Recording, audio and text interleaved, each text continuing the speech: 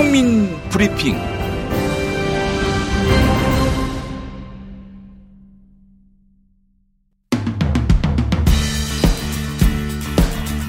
잠시 후 오늘의 이슈를 짚어봅니다. 허재연 리포액트 기자와 함께합니다. 네, 오늘 여러분들께 소개해드릴 상품은 바로 제보자 X 아시죠? 제보자 X. 공익제보자인 제보자 X의 당신의 수익은 우연입니다입니다.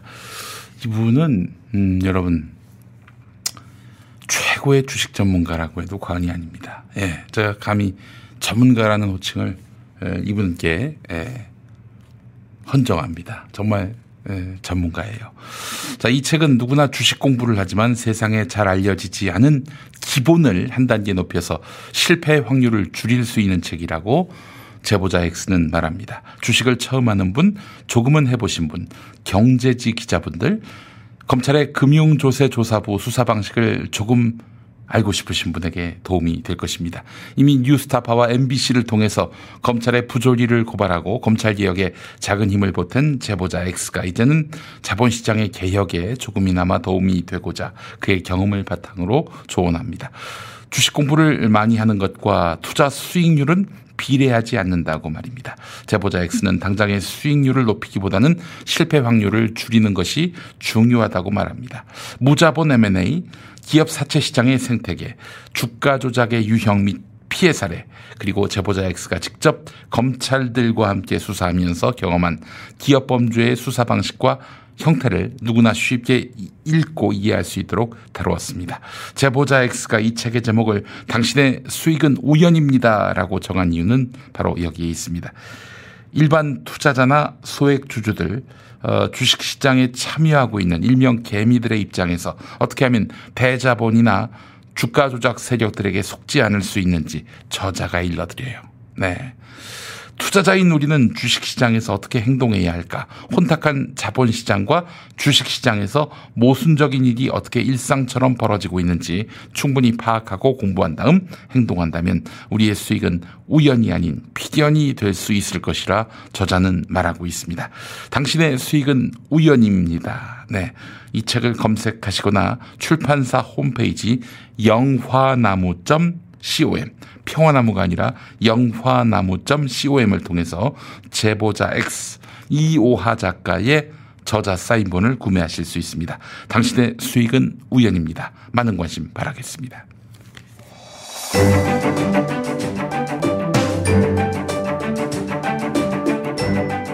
저녁 8시 때 김용민 TV 라이브 잊지 않으셨죠?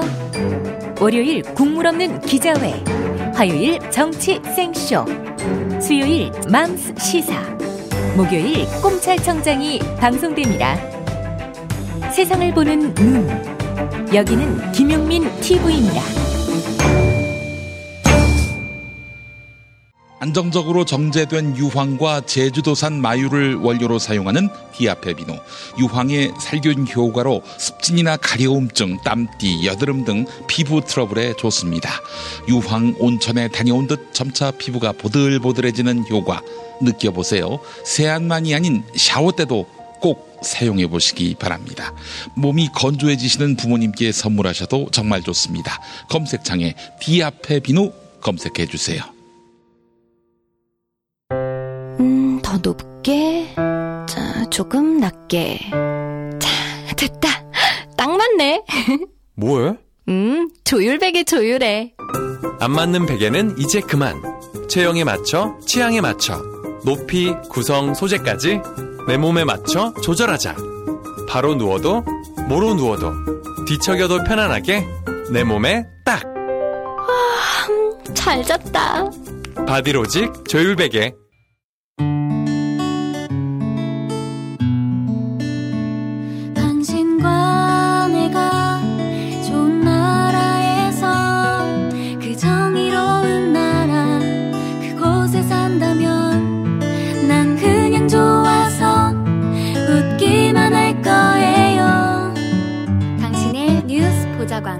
김용민 브리핑.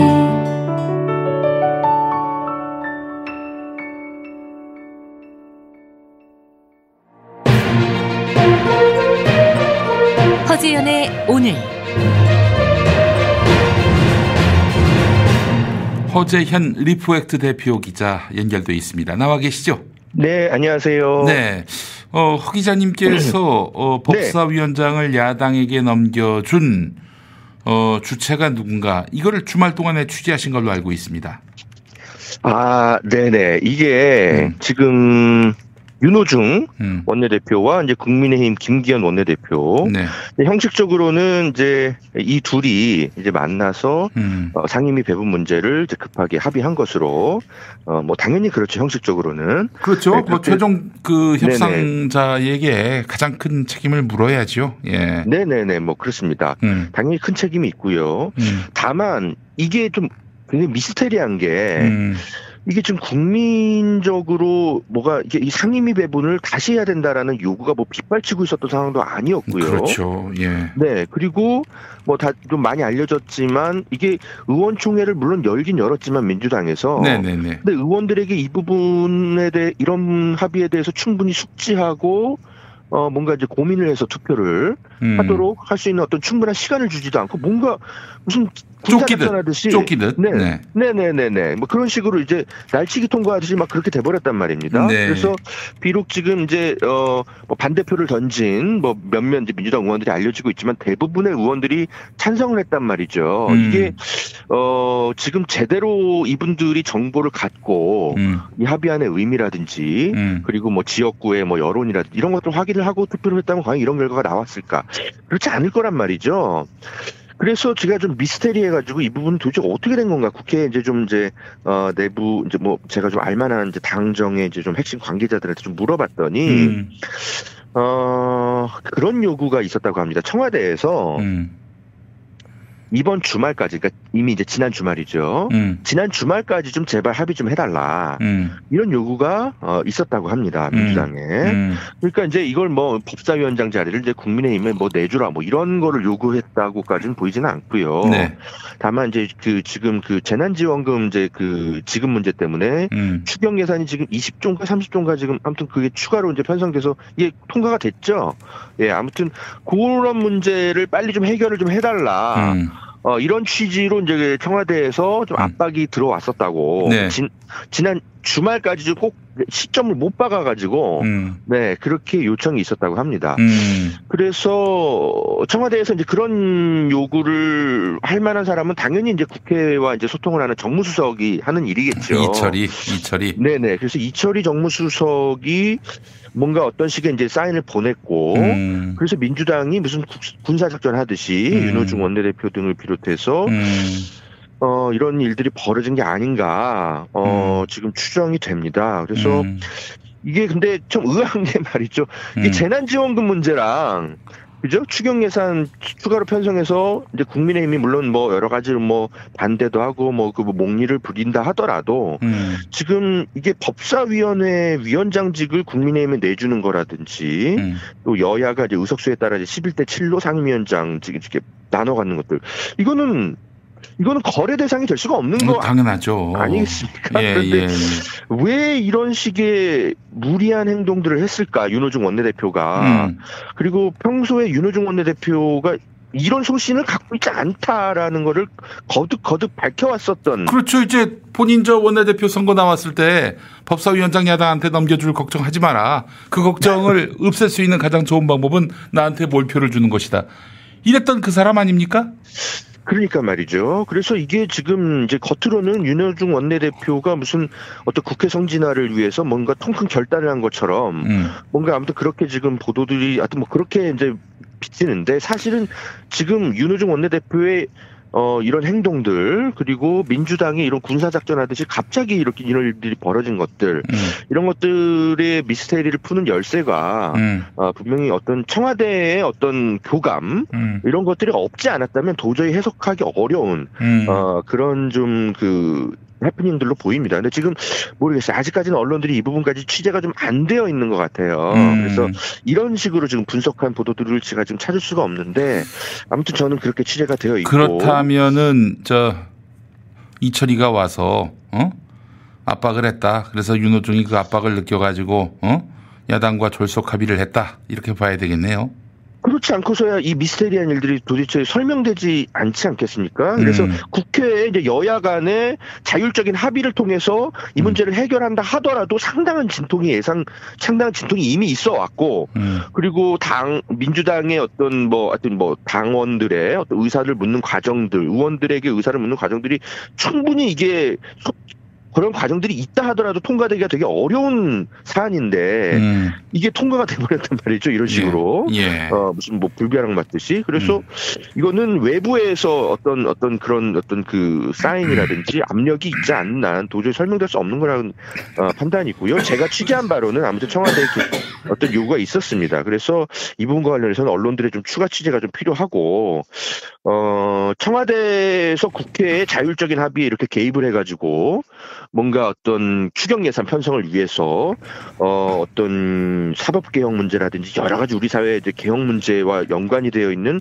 상임위원장 배분 문제를 무슨 야바이 뭔가 이렇게 바꾸듯이 이런 식으로 종용했다라는 거는 국회 선진화랑 아무런 관련이 없고요. 대단히 비판적 관점에서 좀 추가 취재가 좀 필요해 보입니다. 이 부분은. 이 처리에는 왜 청와대 정무수석이 됐을까요? 그분이 늘 하시던 게 이제 협치, 우리 사회의 어떤 여야 간의 어떤 진영주의 싸움 멈춰야 된다, 이런 거 계속 말하지 않았습니까? 아마 이런 부분과 관련해서도 평소에 소신이 좀 드러났던 어떤 그런 것들이 아닌가 이런 생각이 좀 들고요. 네. 다만 지금 이철희 정무수석에게는 정확히 기자들이 좀 물어봐야 될 것 같습니다. 왜 청와대에서 날짜까지 못 박아가지고 국회 어떤 합의를 종용했는지. 네, 저는 의아합니다. 문재인 대통령이 이런 스타일은 아닌데, 너무 무심할 정도로 사실 그 권한을 위임하는 그런 분인데, 통치 스타일이 그러한데, 글쎄요, 그 추경 때문에 그런가요? 그게 이제 크다고 본 거겠죠. 네. 근데 제가 아까 박시영 대표와도 이야기를 했는데, 네. 아니 야당이 생됐으면 그냥 밀고 가면 되는 거 아닙니까? 그 정도 의석 갖고 있잖아요. 응? 그렇죠. 네. 그래서 네네. 많은 이제 국민들이 이제 국회에서 어떤 개혁 입법이라든지 그리고 특히 민생 문제와 관련된 예산 문제 이런 것들 국회에서 이제 정치적인 어떤 이해관계 때문에 통과가 안 됐을 때 국민들의 여론이 늘 싸늘하거든요. 이런 거를 잘 활용해서 민주당이 이제 국민의힘의 어떤 그런 어떤 억지 부리는 것들에 대해서 잘 좀 국민들을 설득하는 과정들을 충분히 가질 수 있는 의석수인데 왜 이렇게까지 무력하게 뜬금없이 그리고 이런 것들을 지금 이 시기에 처리를 해버렸을까? 이건 국회의 어떤 자율적 판단이 저는 아니기 때문에 벌어진 일이 아닌가 좀 이렇게 보이고요. 오늘자의 한겨레 신문, 경향신문 사설을 보는데 모두 이번 합의 국회 선진화 과정이다. 협력과 상생 정치의 밑도를 놓았다. 이런 취지로 환영한다고 모두 사설을 냈더라고요. 아유, 진짜. 이거는 취재가 안 되어 있는 겁니다. 제가 볼 때는 이게 논설위원들이 보통 이런 어떤 예민한 부분들을 판단해서 사설을 쓸 때는 해당 그 출입 부서의 취재기자에게 자문을 늘 듣거든요. 이걸 이렇게 써도 되는 건지. 제가 볼 때는 이게 취재가 안 되어 있기 때문에 벌어진 오류가 난 사설이 아닌가. 이제 그 현장 기자들도 취재가 안 돼 있어요. 그러니 이렇게 쓴다고 하니까 거기에 대해서 안 됩니다. 맥락이 좀 잘못 이해하고 계십니다라고 얘기도 못 한 거고. 제동도 못 걸었고. 많은 지금 언론들이 민주당의 이제 열성 지지자들의 문자 폭탄, 이런 것들에 초점을 맞춰가지고 지금 윤호중 원내대표 등을 공격하고 있고, 이런 것들이 이제 정치 후진, 행동이다. 이렇게 지금 비판하고 있고, 한겨레도 마찬가지인데, 이거는 취재도 오류가 있고, 결론에도 오류가 나 있고요. 이건 좀 다시 좀 언론들이 좀, 분석을 좀 해야 되는 사안이 아닌가, 이런 생각이 듭니다. 나 참, 재난지원금은 홍남기 장단에 맞게 또, 이 상임위원장 배분은 또 야당의 어떤, 취향에 맞게. 도대체 180석 여당은 어디 갔습니까? 뭐 하고 있는 거예요, 지금? 아이고, 일 못할 것 같으면 대가리 받고 반성을 하든지 아니면 그만두든지 해야지. 왜 그 자리를 지켜서 그 민폐를 이렇게, 자꾸. 그렇죠. 유사 일에 다시 오기 어려운 같은 절호의 기회일 텐데, 좀 안타깝고요. 그리고 윤호중 원내대표는, 본인의 어떤 그 원내대표 당선 과정에서 있었던 일종의 이제 국민과 했던 약속, 공약을 스스로 파기해버린 거 아닙니까? 예, 뭐 법사위원장 자리를 국민의힘에 내준 것을 안타깝다. 뭐 이렇게 또 그렇게 또 네, 본인이 그렇게 지금 밝히고 있습니다. 그래서 본인이 지금 뭐 안타깝다고 얘기할 게 아니라 본인의 약속을 뒤집은 것에 대해서 당원과 국민에게 사과를 해야죠. 네. 이런 식의 지금 유체이탈식의 지금 논평이 나오고 있다는 것은 대단히 큰 유감. 뭐 제가 취재 기자로서는 좀 유감스럽고요.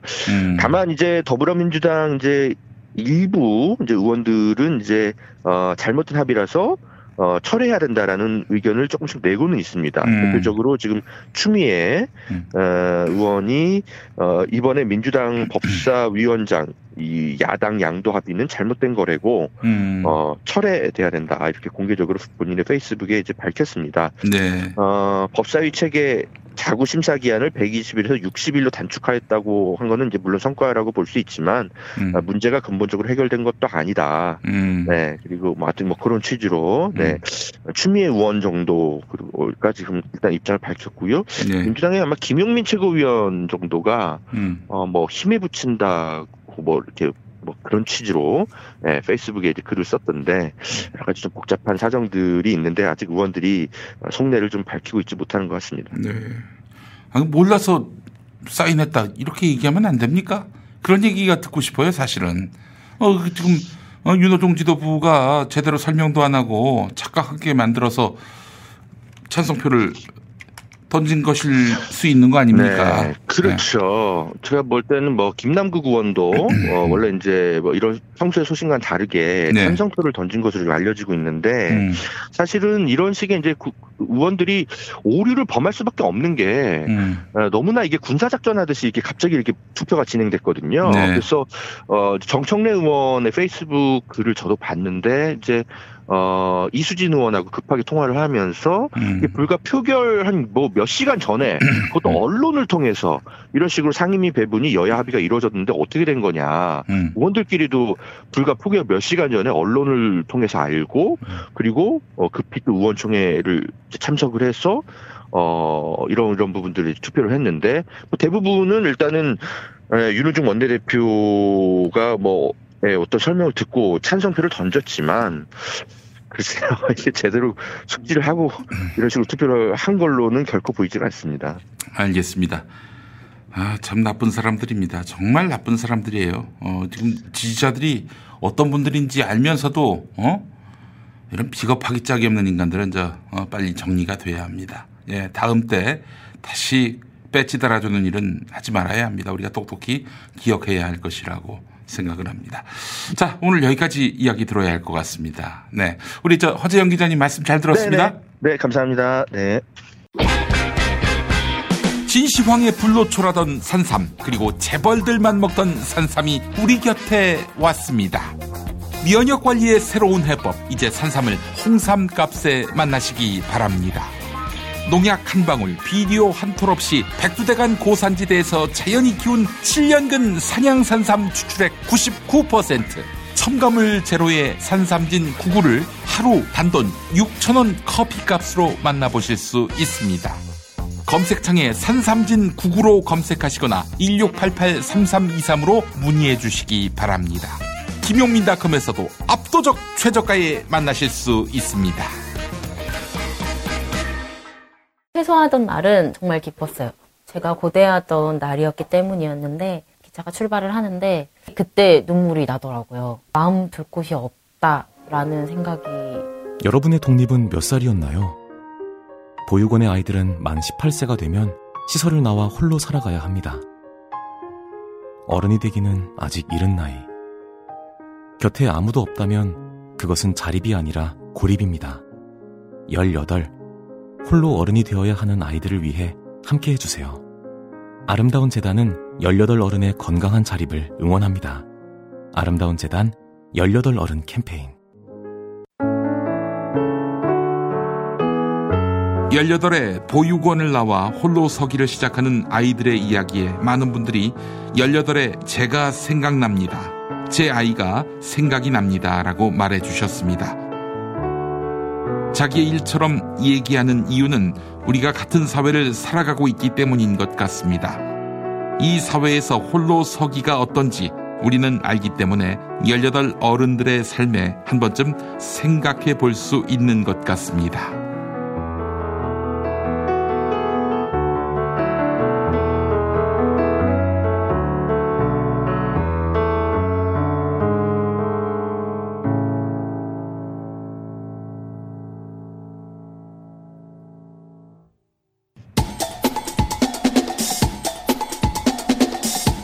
탄탄한 팩트, 날카로운 평론.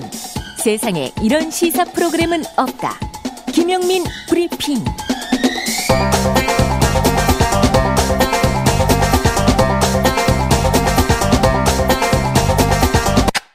잠깐, 저기 손 드신 분, 뭐가 궁금하시죠?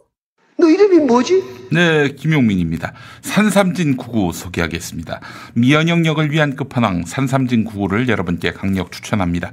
7년근 야생 사냥 산삼을 사포닌 최적화 공법으로 담아 품격 있게 포장했습니다. 현재 40% 할인에 1+1 추가 증정 이벤트까지 진행하고 있습니다. 이제 산삼진 99를 만나시면 하루 6,000원 커피 한 잔 값으로 7년근 산삼 거의 한 뿌리를 매일같이 마실 수 있습니다. 특히 귀한 분들께 선물용으로 강력하게 추천합니다. 홍삼 값으로 사냥 산삼을 김용민.com 혹은 1688-3323으로 문의해 주시기 바랍니다. 잉글리시 샤우팅입니다. 집에서 가장 쉽고 재미있게 영어를 배우는 방법, 성인들을 위한 잉글리시 샤우팅을 강력히 추천합니다. 영어는 한 번에 많이 하는 것보다 매일 자주 하는 것이 중요합니다. 줌으로 매일 3번 합니다. 참석 가능한 시간에 공부하시면 되겠습니다. 게다가 재밌습니다. 매일매일 기초영어, 여행영어, 영화영어, 윤여정 연설문 등 다양한 컨텐츠로 지루함 느낄 새 없이 영어를 재밌게 즐기실 수 있습니다. 일주일 무료 체험이 가능합니다. 꼭 한번 체험하시고 결정하시기 바랍니다. 검색창에 잉글리시 샤우팅 전화 문의 010-3753-4546으로 문의 주시기 바랍니다. 옛날 뉴스.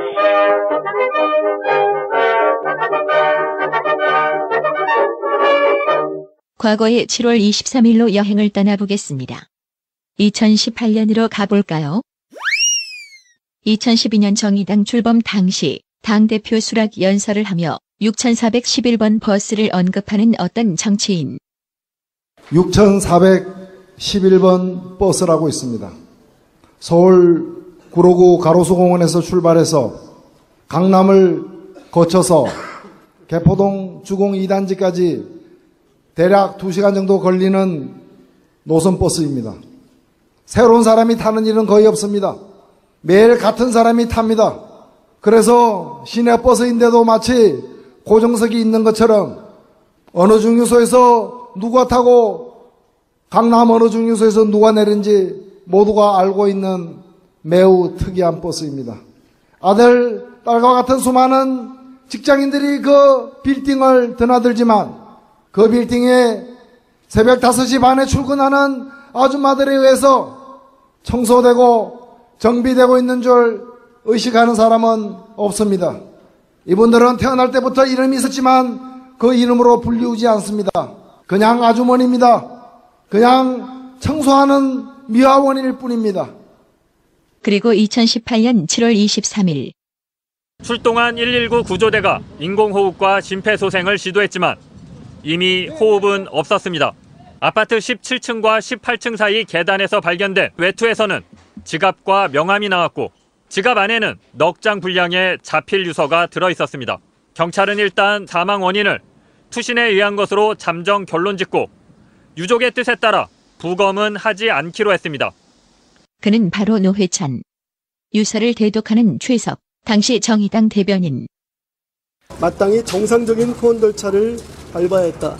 참으로 어리석은 선택이었으며 부끄러운 판단이었다.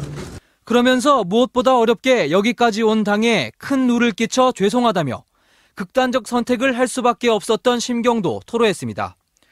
법정형으로도 당의 징계로도 부족하다.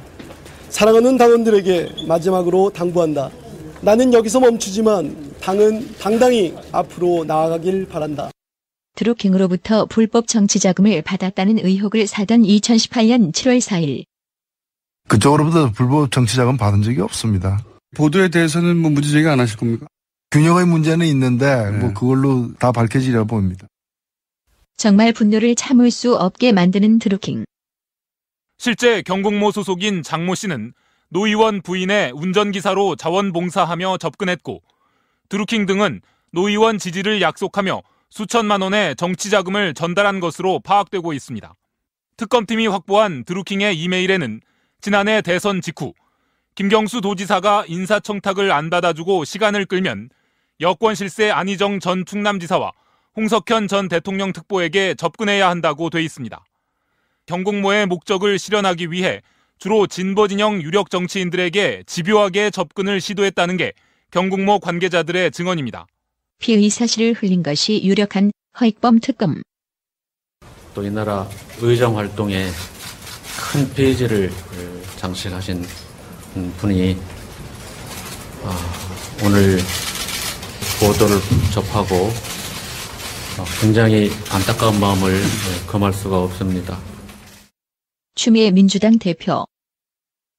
시간을 돌이킬 수만 있다면 목숨을 끊겠다 하는 결심을 말릴 수 있었다면 하는 그런 안타까운 마음. 먼저 간 동지의 상조가 된 심상정 의원은 이른 새벽 페이스북에 억장이 무너져 내린다며 애통함을 글로 썼고요. 정의당 이정미 대표는 원통한 죽음에 대한 책임을 묻게 될 것이라고 했습니다.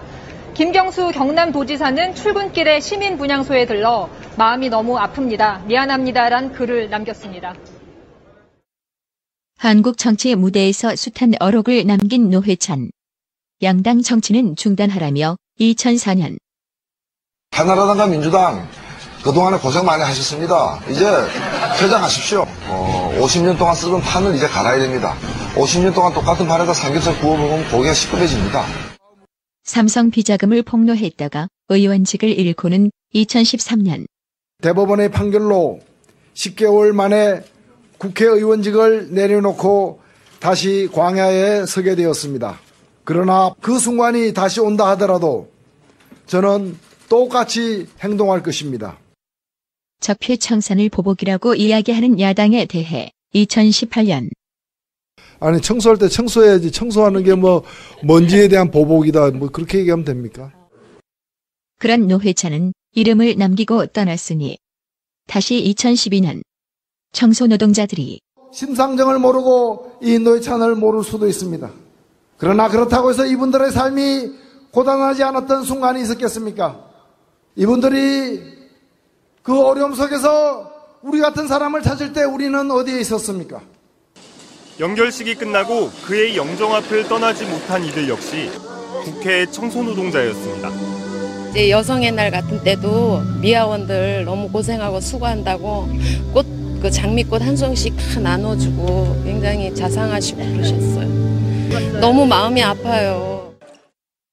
김영숙 국회 환경노조위원장 노회찬 추모제에서 의원님은 언제나 따뜻한 미소로 저를 반겨주셨고 때로는 고무장갑 낀 손을 덥석 잡고 수고하신다고 진심 어린 마음으로 격려해 주셨습니다.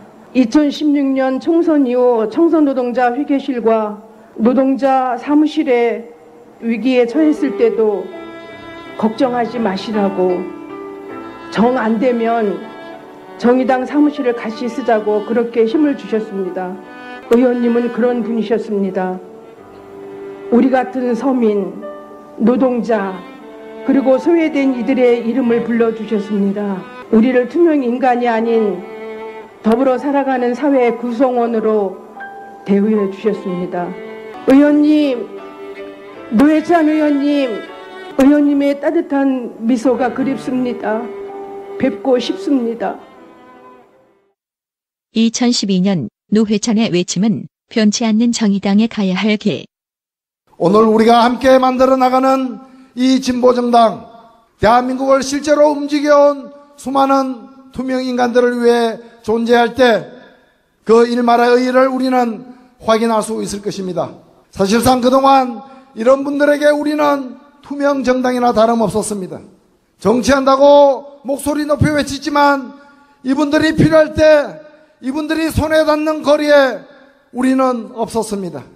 존재했지만 보이지 않는 정당 투명 정당, 그것이 이제까지 대한민국의 진보 정당의 모습이었습니다. 저는 이제 이분들이 냄새 맡을 수 있고 손에 잡을 수 있는 곳으로 이 당을 여러분들과 함께 가져가고자 합니다.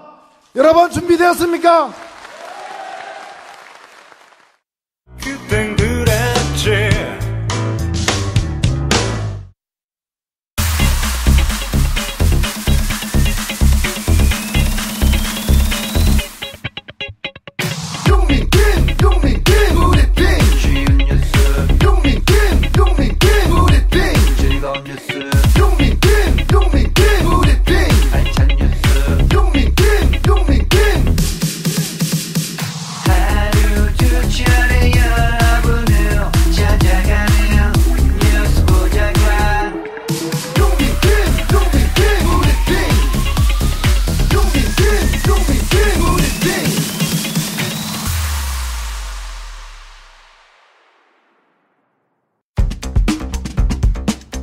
잠시 후 최백은 건국대학교 경제학과 교수와 함께하는 탈모피아가 이어집니다.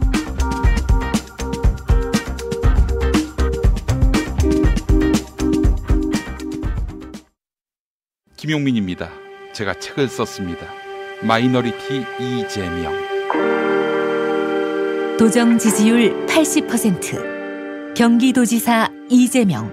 벨트에 감겨들어 뭉개져버린 제 손가락을 보고 프레스 사고로 비틀어져 버린 제 왼팔을 보고 장애와 인권을 비관해 극단적 시도를 2번이나 하는 저를 보고 또 우셨습니다. 죄송합니다, 어머니. 역경은 그를 더욱 단단하게 했다. 기득권자와 싸우지 않으면 적폐 청산과 공정사회 건설은 불가능합니다. 유능한 진보를 증명하고 확장성을 증명한 이재명. 소년공에서 1360만 도민의 심부름꾼으로 이재명의 대동세상을 향한 발걸음을 주목합니다. 마이너리티 이재명, 김용민이 썼습니다. 지식의 숲, 인터넷 서점에 있습니다. 지희야, 너 왜 남자 로션을 써? 이거 남자친구 건데 써보니까 너무 좋아서. 뭐가 좋은데? 부활초라는 신비한 식물에 멀티비타민, 비피다, 락토바실러스, 히알루론산, 위치하젤 등등 아낌없이 넣은 남자 올인원 로션이거든. 어머, 웬만한 여자 로션보다 좋네. 부활초의 신비한 생명력, 그리고 12가지 피부 케어 성분을 한 번에. 남자 피부, 이거 하나면 끝. 룩백 올인원 로션. 대용량 구성의 1+1 이벤트 중이니 놓치지 마세요. 검색창에 룩백을 검색하세요.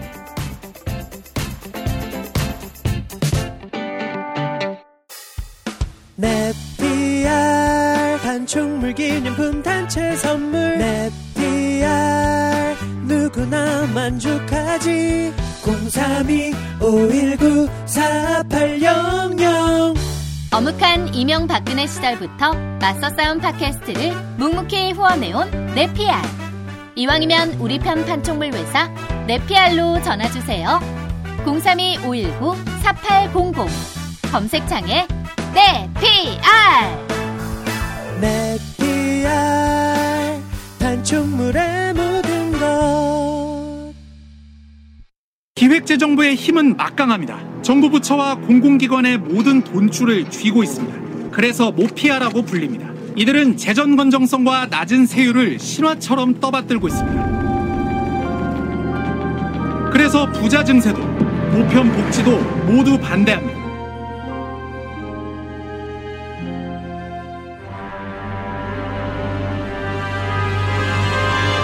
그래서 우리에게 필요하다. 탈모피아. 최백은 건국대학교 경제학과 교수님 만나겠습니다. 교수님 나와 계시죠? 네, 안녕하세요, 이사장님. 네, 교수님. 자, 이재명 경기도지사의 기본소득 대선 공약이 나왔습니다. 연간 25만 원씩 4번 100만 원. 네.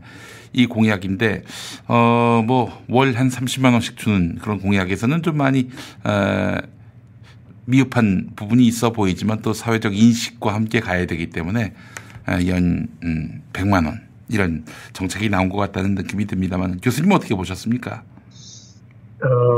이거를 이해하려면요. 네. 지금 가만히들 보세요. 네. 그 기본소득을 둘러싸고 예. 구도 형성을 보게 되면요. 네. 이재명 추미애 후보하고 네. 나머지입니다. 나머지에는 뭐냐면은 여야 가릴 것 없이요. 이거에 주목을 하셔야 돼요. 네. 그러니까 지금 뭐냐면 기본소득은 제가 늘 얘기했듯이 이게 재정 민주화의 출발점이에요. 그러니까 재정 민주화라는 것은 이 모피아 개혁 문제라는 것을 그동안 누누이 말씀을 드렸잖아요. 네. 이거하고 검찰개혁, 언론개혁이 이게 별개가 아닙니다. 그렇죠. 네. 우리 사회에 소위 특권층 카르텔이 형성돼 있고 이게 재생산되고 있어요. 이게 수십 년간요. 네. 박정희 이후에 이게 안에 제도화돼 버렸습니다. 저는 박정희 체제는 전체주의라고 보는 사람인데 네. 전체주의의 기본적인 게 뭐냐면 관료를 도구화합니다. 국민들을 지배하기 위해서요. 그래서 재정의 독점권이 그때 형성되어진 거예요. 네. 박정희 시스템의 산물이고 그래서 일반 국민들이나 민주당 지지층들이 이 소위 모피아 개혁하고 검찰 개혁, 언론 개혁이 별개로 생각하시는 경향들이 있는 분들이 가끔 있어요. 그런데 이건 동전의 앞뒷면입니다. 뗄래야 뗄 수가 없어요. 그러니까 뭐냐면 제일 정점에 재벌이 있습니다. 과거에는 뭐냐면은 군사 정권이 있었었죠. 김영삼 정부 때 소위 말해서 이 문민화하면서 네. 문민화하면서 그 이전까지 국가가 소위 말해서 국가 권력을 장악했었던 군부 권력들이 소위 파쇼 권력들이 그러니까 무너지고 난 다음에 그걸 뭐냐면 시장에다가 다 던져버렸어요.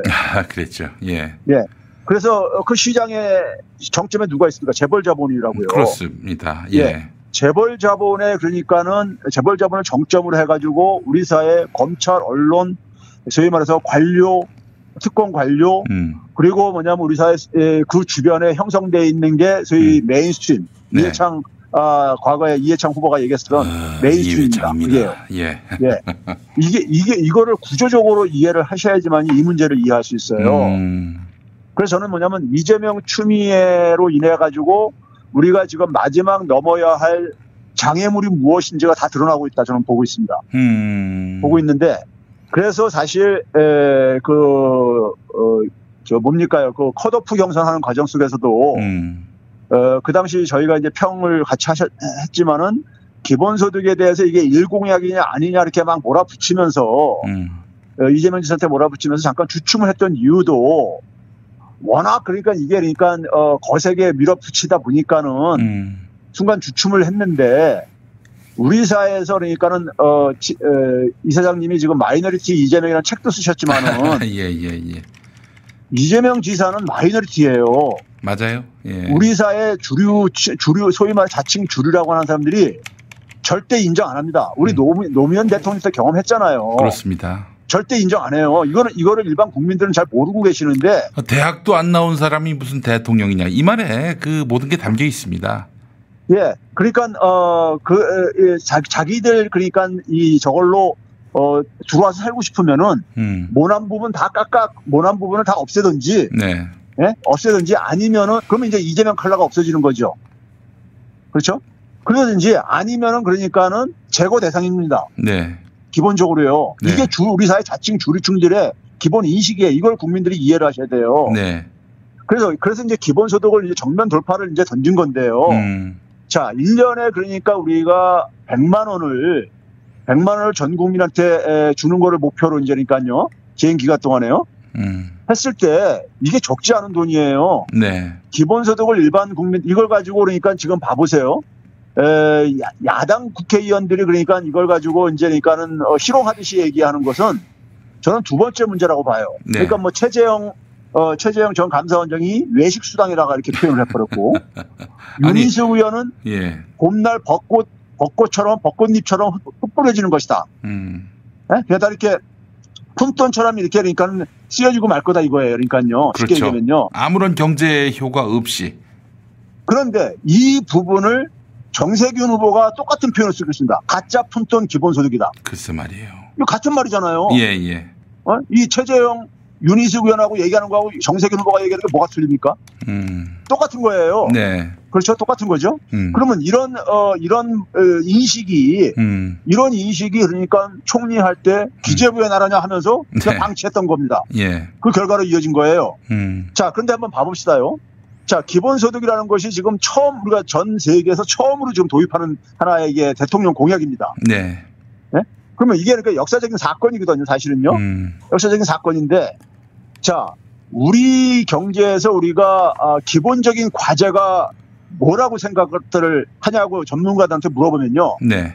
소위 말해서 우파든 좌파든 다 동의하는 게 뭐냐면은 양극화 해소해야 된다. 이거 다 동의해요. 네. 그리고 뭐냐면은 약간 정도 차이는 있지만은 소위 말해서 미래 성장 동력 만들어야 된다. 성장의 활력이 꺼지고 있으니까 이런 얘기를 하고 그래요. 그렇죠? 그러면은 이 두 가지 목표를 그러니까 우리가 해결하기 위해서 어떤 정책이 가장 효과가 크냐? 우리 경제학에서는 그 자원은 한정되어 있는데 한정된 자원을 가지고 어떻게 하면 효과를 가장 극대화할 수 있느냐 이걸 추구하는 게 주류 경제학의 목표예요. 네네.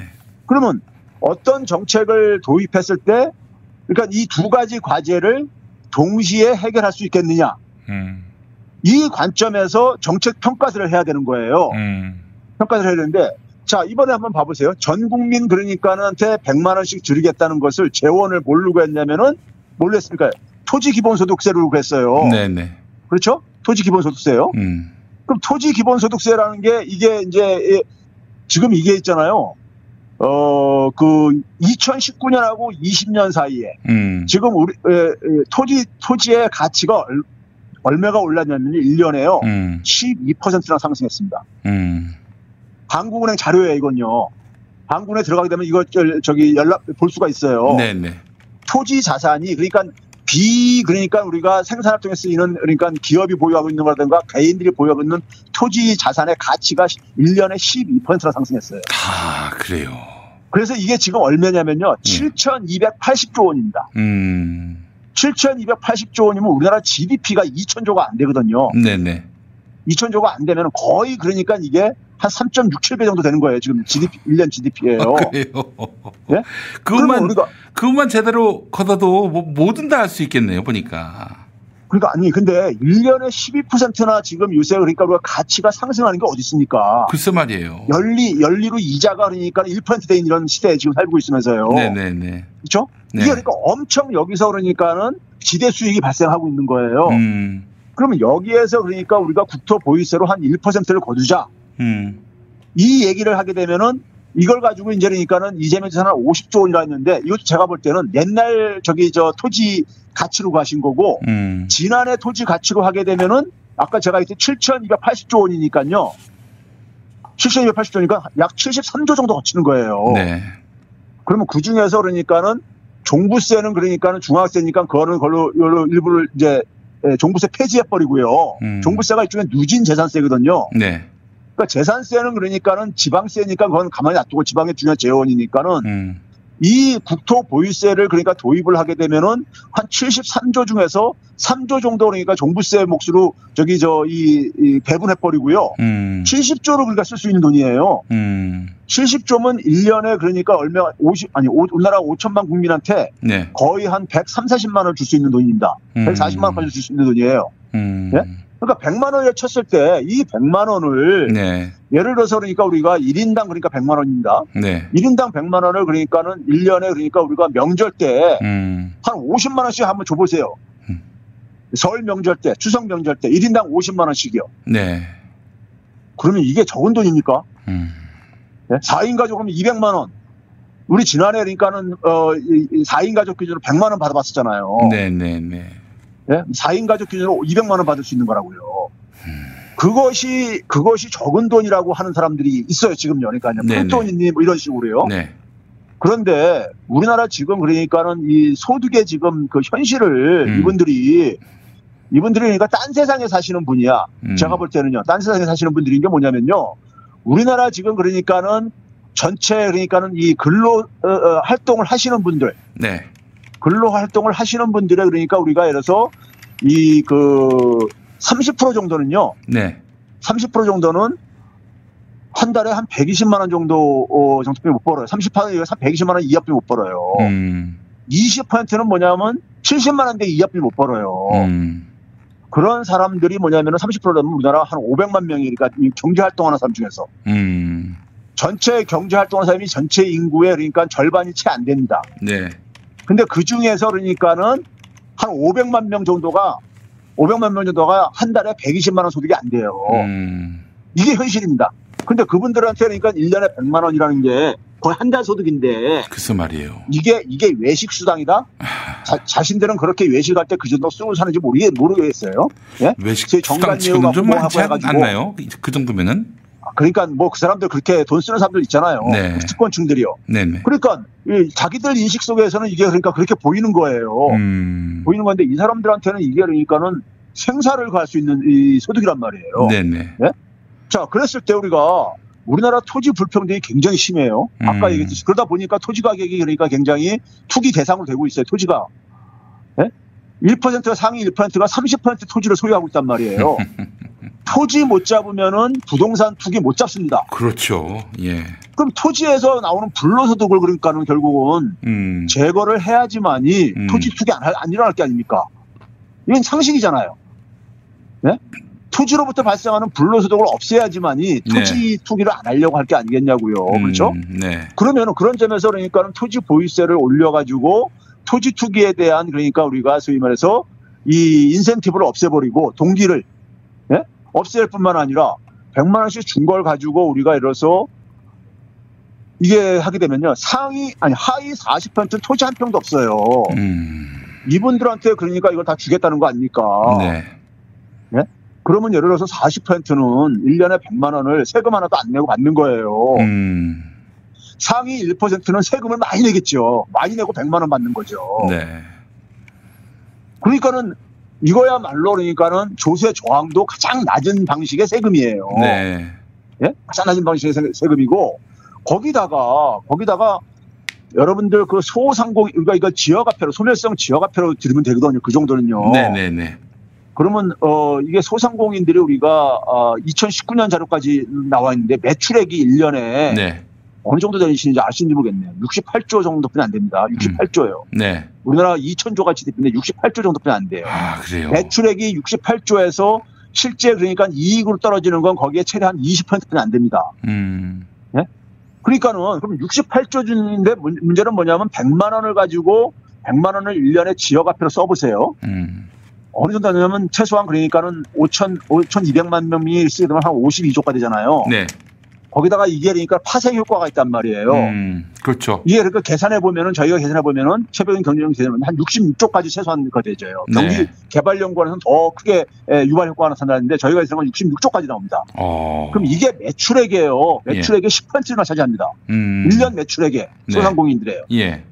이거 얼마나 큰 도움 되는 거예요. 이야, 정말 훌륭하네요. 이른바 승수 효과라고 말하죠. 그 파급 효과라고 하는 것이. 그러니까 뭐 예를 들면은 내가 그 지원금을 받아가지고 쓰면 또 이제 그 파는 쪽에서 또 수익이 생기는 거고 그 수익으로 또 다른데 또 소비를 하고 이런 소상공인들이 식으로. 파는 제품을 만들어서 팔려면은 거기에 또 재료를 납품들을 하는 사람들 있잖아요. 아, 그렇죠. 그런 분들 해가지고 또 있잖아요. 이분들도 그러니까 마찬가지로 여기에 관련돼 있는 거예요. 그렇죠? 그러니까는 이게 그러니까는 이 파급 효과까지 고려하면은 1년 매출액의 10%를 그러니까 이게 도움이 되는 거라고요. 저는 이거를 비판한 효과가 가다는 사람들한테 이런 얘기를 던져주고 싶어요. 네. 과거 이명박 정부 때부터 소위 말해서 동반성장이니 박근혜 정부 때 경제민주화니 얘기하면서 골목상권 살리겠다고 뭐 별별 쇼들을 다 했어요. 그렇죠. 예. 그런데 그거 가지고 효과가 있었냐고요. 없었죠. 예. 그런데 이거는 눈에 보이잖아요. 가시적으로요. 가시적으로 1년에 그러니까 66조 거의 매출액의 10%를 그러니까는 증대시켜주는 이건 눈에 확 보이는 효과잖아요. 예. 소상공인들이 이런 정책을 언제 경험해봤습니까? 그렇죠? 소상공인 이 자영업자가 우리나라 666만 명입니다. 지금요. 6월달 기준으로요. 네. 666만 명이면은 경제활동하는 사람 중에서요. 경제활동이 한 2,500만 명 정도 됩니다. 네. 그 중에서 거의 그러니까 3분의 1 정도 3분의 1 거의 가깝게 차지하는 사람, 30% 정도 차지하는 사람들입니다. 네. 네? 그러니까는 이분들한테 이거 실질적으로 도움을 주는 거잖아요. 네. 그렇죠? 거기다가 기본소득이 제가 아까 얘기했듯이 우리 사회에서는 뭐냐면 이 양극화 해소와 더불어 가지고 미래의 더 동력을 만들어내야 되는데 이번에 이재명 지사가 내세운 것 중에서 우리가 주목해야 될 게 뭐냐면 청년 기본소득입니다. 청년 기본소득도 마찬가지로 그러니까는 한 1인당 100만 원 정도까지 얘기를 하셨잖아요. 네. 그렇죠. 연 100만 원 2023년부터는 그러니까요. 네. 그러면 이게 이제 그러니까는 만약에 전 국민들이 받는 것까지 합하게 되면 한 200만 원씩 해서 11년간 총 2,200만 원 정도 받게 된다. 이렇게 얘기를 했어요. 네. 네? 이렇게 얘기했는데 청년들이 제가 늘 얘기했듯이 우리가 지금 뭐냐면은 성장률이 계속 떨어지고 있잖아요. 네. 지금 성장률 높이는 정책을 맨날 강조하는 게 국힘당 이런 사람들이고 소위 주류층들의 정책이잖아요. 네. 그런데 그 성장률이 계속 떨어지는 거 막았냐고요. 기업들 지원해줘가지고요. 맞아요. 예. 네? 못 막았잖아요.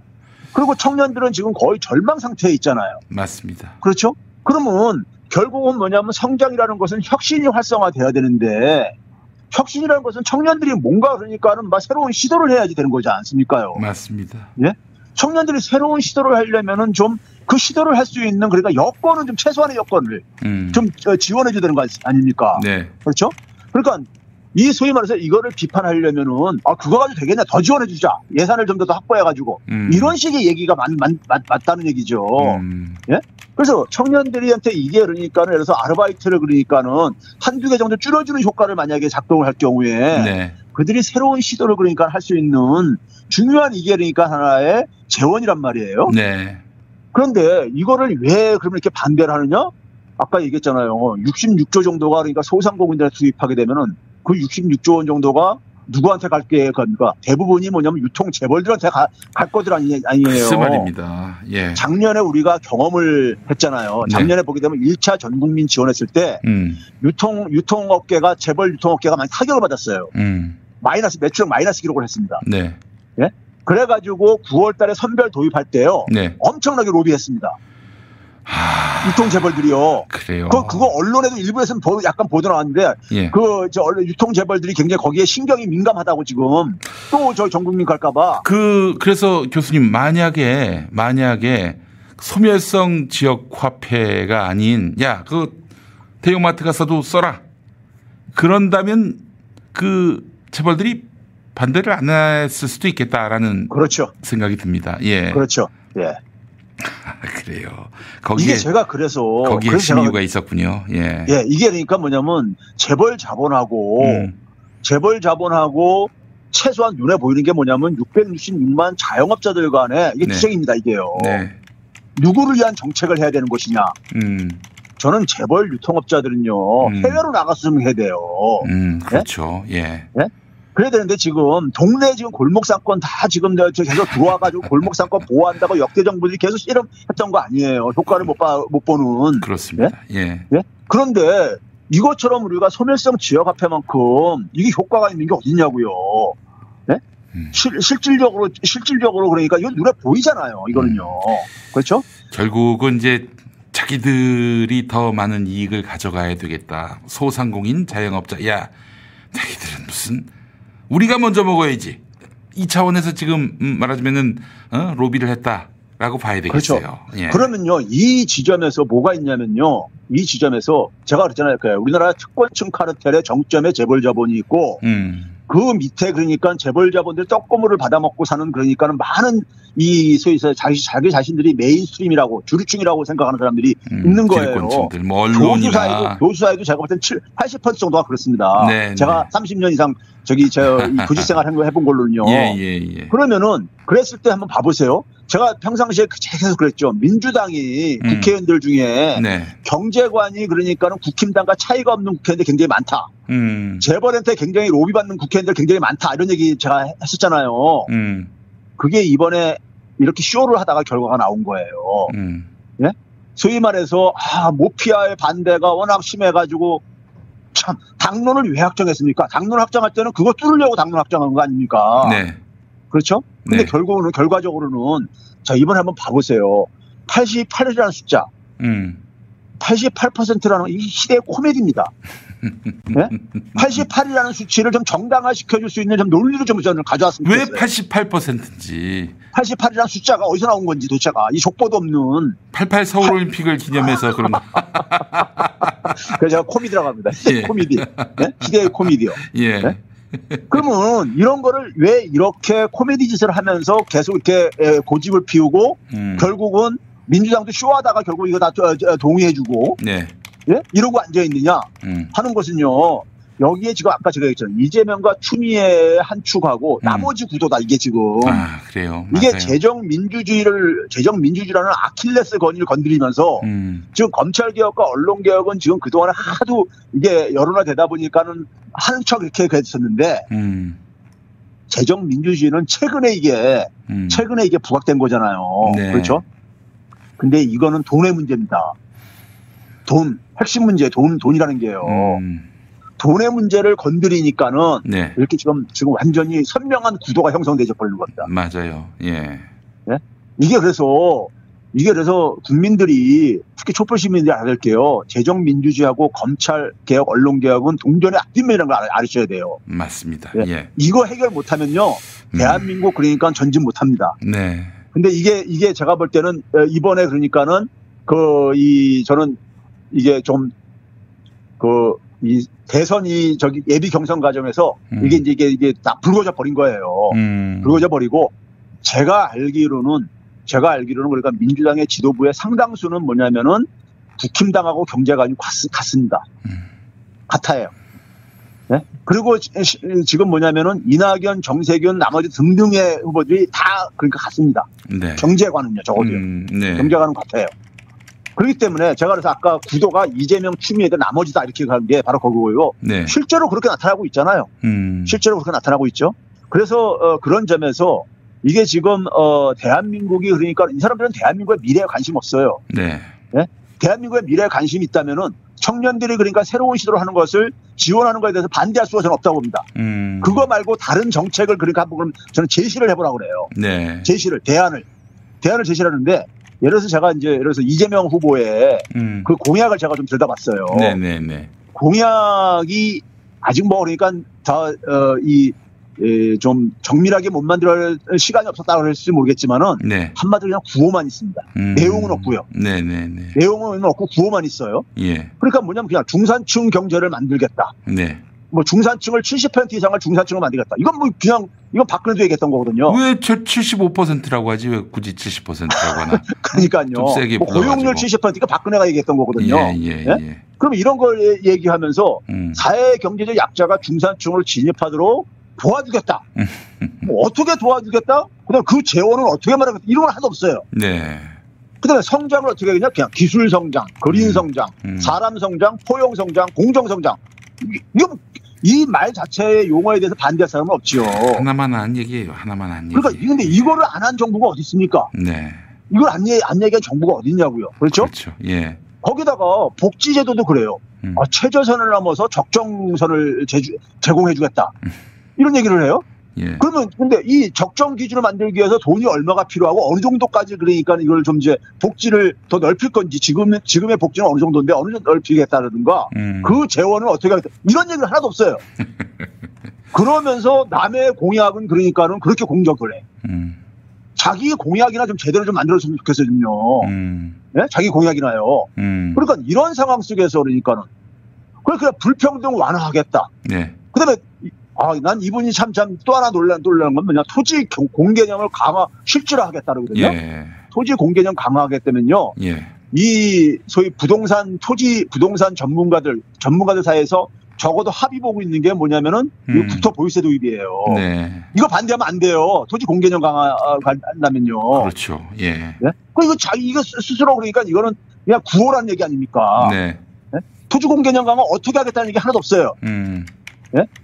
그러니까 이런 거 말고 만약에 기본소득을 반대하고 기본소득의 재원 마련 방식을 반대한다면은 어떻게 해가지고 청년들이 그러니까는 좀 이제 이 꿈을 갖고 살 수 있게 해주고 어떻게 하면 성장을 그러니까 마련할 수 있는지 구체적인 좀 정책을 좀 내놔주지 않으면은 네. 이게 다 쇼라 이겁니다. 쇼. 네. 쇼라 이거죠. 그렇죠? 그런 점에서 그러니까는 저는 지금 이게 지금 이걸 민주당 지지층뿐만 아니라 국민들이 이거 가볍게 봐서는 안 됩니다. 네. 이번이 그러니까 우리가 마지막 넘어야 할 장애물에 지금 직면하고 있는 거예요. 이게 지금 뭐냐면 이재명 추미애 굉장히 지금 추미애 전 장관도 굉장히 지금 뭐 어떻습니까? 국회의원 중에 도와줄 사람 한 사람도 없잖아요. 예? 굉장히 외로운 싸움들을 하시는 분들인 겁니다. 네. 왜 그러냐? 외로운 싸움이 되느냐? 주류층에서 왕따시키고 있기 때문인 거예요. 예? 주류층에서 왕따시키는 것이고 민주당 국회의원이라고 해가지고 주류층 아니라는 착각을 가지면 안 됩니다. 지지층들이요. 맞아요. 예. 예? 착각을 가지면 안 돼요. 그래서 이번에 그러니까는 우리가 이 문재인 정부에서 우리가 윤석열의 정책, 그다음에 최재형의 정책, 홍남기, 김동연의 정책에 다 그러니까 민낯을 드러냈잖아요. 네네. 드러낸 것처럼 마찬가지입니다. 이번 선거에서 우리 사회 그러니까 지금 적폐들이 어디에 이렇게 있는지가 다 드러나는 지금 이러한 것을 우리가 경험하고 있는 겁니다. 그래서 우리가 해야 될 일이 무엇인지가 선명해지는 것이죠. 선명해지는 거예요. 그렇죠? 그동안에는 이게 그러니까는 다 감춰져 있었고 특히 이 재정민주주의는 관료들 속에서 감춰져 있었고 국민들이 모르고 있었던 것들이 이게 지금 봐보세요. 검찰개혁도 지지부진, 언론개혁도 지지부진. 이런 상황 속에서 더군다나 국민들 짜증나게 지금 그러니까는 제가 그 얘기는 안 하겠습니다. 열불 나게 할까봐. 생각만 하면은 그냥 정말 머리에서 막 연기가 올라요, 진짜. 그런데 이게 왜 이렇게 됐는지 배경을 저는 지금 말씀드리는 거예요. 네. 배경이 뭐냐면 이재명 추미애 막기 위한 겁니다. 막기 위한 것이다. 예, 그래서 뭐냐면은 이재명 지지자들이 그러니까 니네를 설당해가지고 나가든지 저는 이런 것까지 일으켜요. 네? 그래서 절대 그러니까는 이재명 추미애를 그러니까는 국민들이 보호하지 않으면은 보호해가지고 이 싸움을 그러니까는 이 구도를 이해를 하셔야 돼요. 네. 이 구도 이해 못하면은 이 구도를 우리가 넘어서지 못하면요 대한민국은 그러니까는 여기서 멈춰버립니다. 멈춰버리고 뒤로 후퇴할 수도 있고요. 잘못하면요. 네네. 네? 그런 점에서 기본소득은 굉장히 중요한 지금 의미를 지금 갖고 있는 거고 이걸 지금 정면 돌파하겠다고 이재명 지사가 지금 생각한 거고 추미애 전 장관도 비슷한 얘기했어요. 지대에 이 세금 걷어가지고 국민들한테 전 국민한테 나눠주는 이런 걸로 쓰겠다. 뭐 이런 식의 얘기를 하고 있는데 그거 비슷한 얘기거든요. 네. 비슷한 얘기고. 그래서 그다음에 이제 탄소세를 도입을 하겠다 했잖아요. 탄소세. 예. 예, 이재명 지사가요. 예. 근데 지금 기후변화 문제에 대해서 어떤 한 사람이 기후변화 문제에 대해서 반대하는 사람이 어디 있습니까? 지지하죠. 그렇죠? 뭐 하면서 그다음에 우리 산업이 지금 굉장히 위기에 지금 내몰려 있어요. 지금요. 유럽 같은 데서 지금 그러니까는 이 탄소세 지금 부과하겠다고 하고 있으니까요. 네. 그럼 이것도 지금 우리가 당장 직면한 과제인데 여기에 대해서 그러니까는 이 탄소세를 걷어가지고 일부는 그러니까 산업 전환 지원에 산업계가 굉장히 그러니까는 이 탄소 배출량을 줄이려면은 아무래도 이제 그러니까 부담이 커질 수밖에 없으니까는 거기에 지원해주고 일부는 이게 이제 그러니까는 이 탄소세 도입하고 그러다 보면 물가도 상승할 수밖에 없거든요. 생산 비용이 증가해서요. 그러면 그 속에서 국민들이 그러니까는 실질 소득도 감소할 수가 있단 말이에요. 물가가 오르면요. 거기에 그러니까 국민들에게도 균등하게 지급하겠다 기본소득으로. 이런 얘기를 함으로써 그러니까는 소위 말해서 화석연료 사용 감축, 소득 양극화 완화. 이게 우리나라는 탄소세 하게 되면 대부분이 뭐냐면 산업계가 이건 지불하게 돼 있습니다. 그리고 우리 경제 구조를 저탄소, 탈탄소로 바꾸는 이런 문제에 대해서 구체적인 지금 그러니까 안을 제시를 한 거예요. 지금 우리가 지금 대응도 굉장히 늦다고 얘기하는 지금 상황 아닙니까요? 그렇죠? 그런데 여기에 대해서 다른 후보들 저는 여기에서 구체적인 정책을 내놓은 후보를 잘 못 봤어요. 예? 그러니까 이거에 대해서 그러니까 정면 돌파를 지금 그러니까는 예? 뭐 추미애 전 장관도 에코 정치 얘기하면서 그러니까는 이걸 정면 돌파해야 된다 지금 이렇게 하고 있는데 나머지 후보들은 그러니까 뭐냐면은 국가의 지금 국가가 말이야 인류 사회가 직면한 과제 이런 거에 대해 관심이 없는 거예요. 관심이 없고 자기들 그러니까는 기존의 기득권 유지하는 거에만 오로지 그러니까 관심이 있는 겁니다. 네? 그게 지금 선명하게 다 드러나고 있는 거라 이겁니다. 선명하게요. 그러니까 이걸 국민들이 제대로 이해를 하셔가지고 이해를 하셔가지고 이걸 이재명 지사와 추미애 전 장관을 보호하지 않으면요 대한민국 미래는 열리지 않습니다. 열리지 않고요. 그런 점에서 이 촛불 시민들의 역할이 지금 뭐 민주당에 대한 지금 이 기대는 그러니까 우리가 한계를 지금 보고 있잖아요. 네. 한계를 그렇습니다. 보고 있기 때문에 예. 촛불 시민이 결국은 이걸 해줘야 됩니다. 해줘야 되는 것이고 그렇죠. 네. 정말 이 국면을 또 깊숙이 들여다봐야 됩니다. 개혁을 저항하기 위한 그 기득권 세력의 총결집이 이루어지고 있는 시점이고 민주당도 여기에 물들어가고 있다라는 점 잊지 말아야 하겠습니다. 그러니까 예. 그 이번에 88% 할 때 봐보세요. 그동안 70, 80, 88 수치가 왔다 갔다 했잖아요. 엿가락 네. 하듯이요. 네. 수치는 중요하지 않다 이겁니다. 그렇죠. 예. 네? 결론은요. 수치는 중요하지 않고 뭐가 중요하냐? 선별 방어입니다. 무조건 전 국민 보편 지원 반대. 예. 그러면 그겁니다. 사실 99%라도 그들은 받을 수 있어요, 실은. 지난해 1차 지급 방식을 무조건 막아야 된다. 이거예요. 네. 그럼 선별을 왜 가느냐? 이게 그러니까 제가 얘기했듯이 재정 독점권 유지에 관련돼 있는 거라 이겁니다. 예? 그래서 이게 재정 민주화하고 관련돼 있다는 거. 예? 국가 신용 등급이 이런 얘기인데 정반대로 지난 연초에서 그러니까는 쭉 우리나라 이 신용 평가가 정부에 대한 신용 평가가 개선된 나라가 주요 국가 중에서 우리나라가 거의 유일해요. 예? 그러면 오히려 그러니까 신용 등급이 그러니까 더 나아지고 있는데 새빨간 거짓말들이잖아요. 새빨간 거짓말들 하면서 왜 그러느냐? 이거 선별을 무조건 방어를 해야 된다. 예? 무조건 방어를 해야 된다. 이게 바로 모피아들의 이 클럽이 있습니다. 예? 클럽이요. 역대 장관들 이 출신들 이 모임체들 있고 그래요. 아 그래요? 예. 실제로? 있어요. 예? 이 사람들이 그러니까는 이거를 그러니까 방어를 해야 된다고. 예? 그러면 그런 상황 속에서 그러니까는 이 수치는 처음부터 중요하지 않았던 거예요. 맞습니다. 예. 99% 줄 수도 있어요. 하여간 100%만 안 주면 되는 거예요. 그렇지. 99.9% 줘도 돼. 다만 100%는 안 돼. 예, 선별이라는 이것만 방어하면 되는 거예요. 네. 이거에 그러니까 우리가 주목을 해야 돼요. 예, 정말 참, 정답을 놔두고, 다른 답을 고르면서 그 답이 정답이다라고 주장하는 이런 민주당의 참 비루한 현실을 다시 한번 또 교수님 말씀 통해서 확인하게 됩니다. 이거 보통 국민들, 보통 사람들을 바보 취급하는 거예요, 지금요. 그래서 국민들이 진짜 이건 분노를 해야 되는 거예요. 분노를 해야 되는 겁니다. 알겠습니다. 자, 교수님 오늘 말씀 잘 들었고요. 다음 주에 또 뵙도록 하겠습니다. 네, 감사합니다. 네.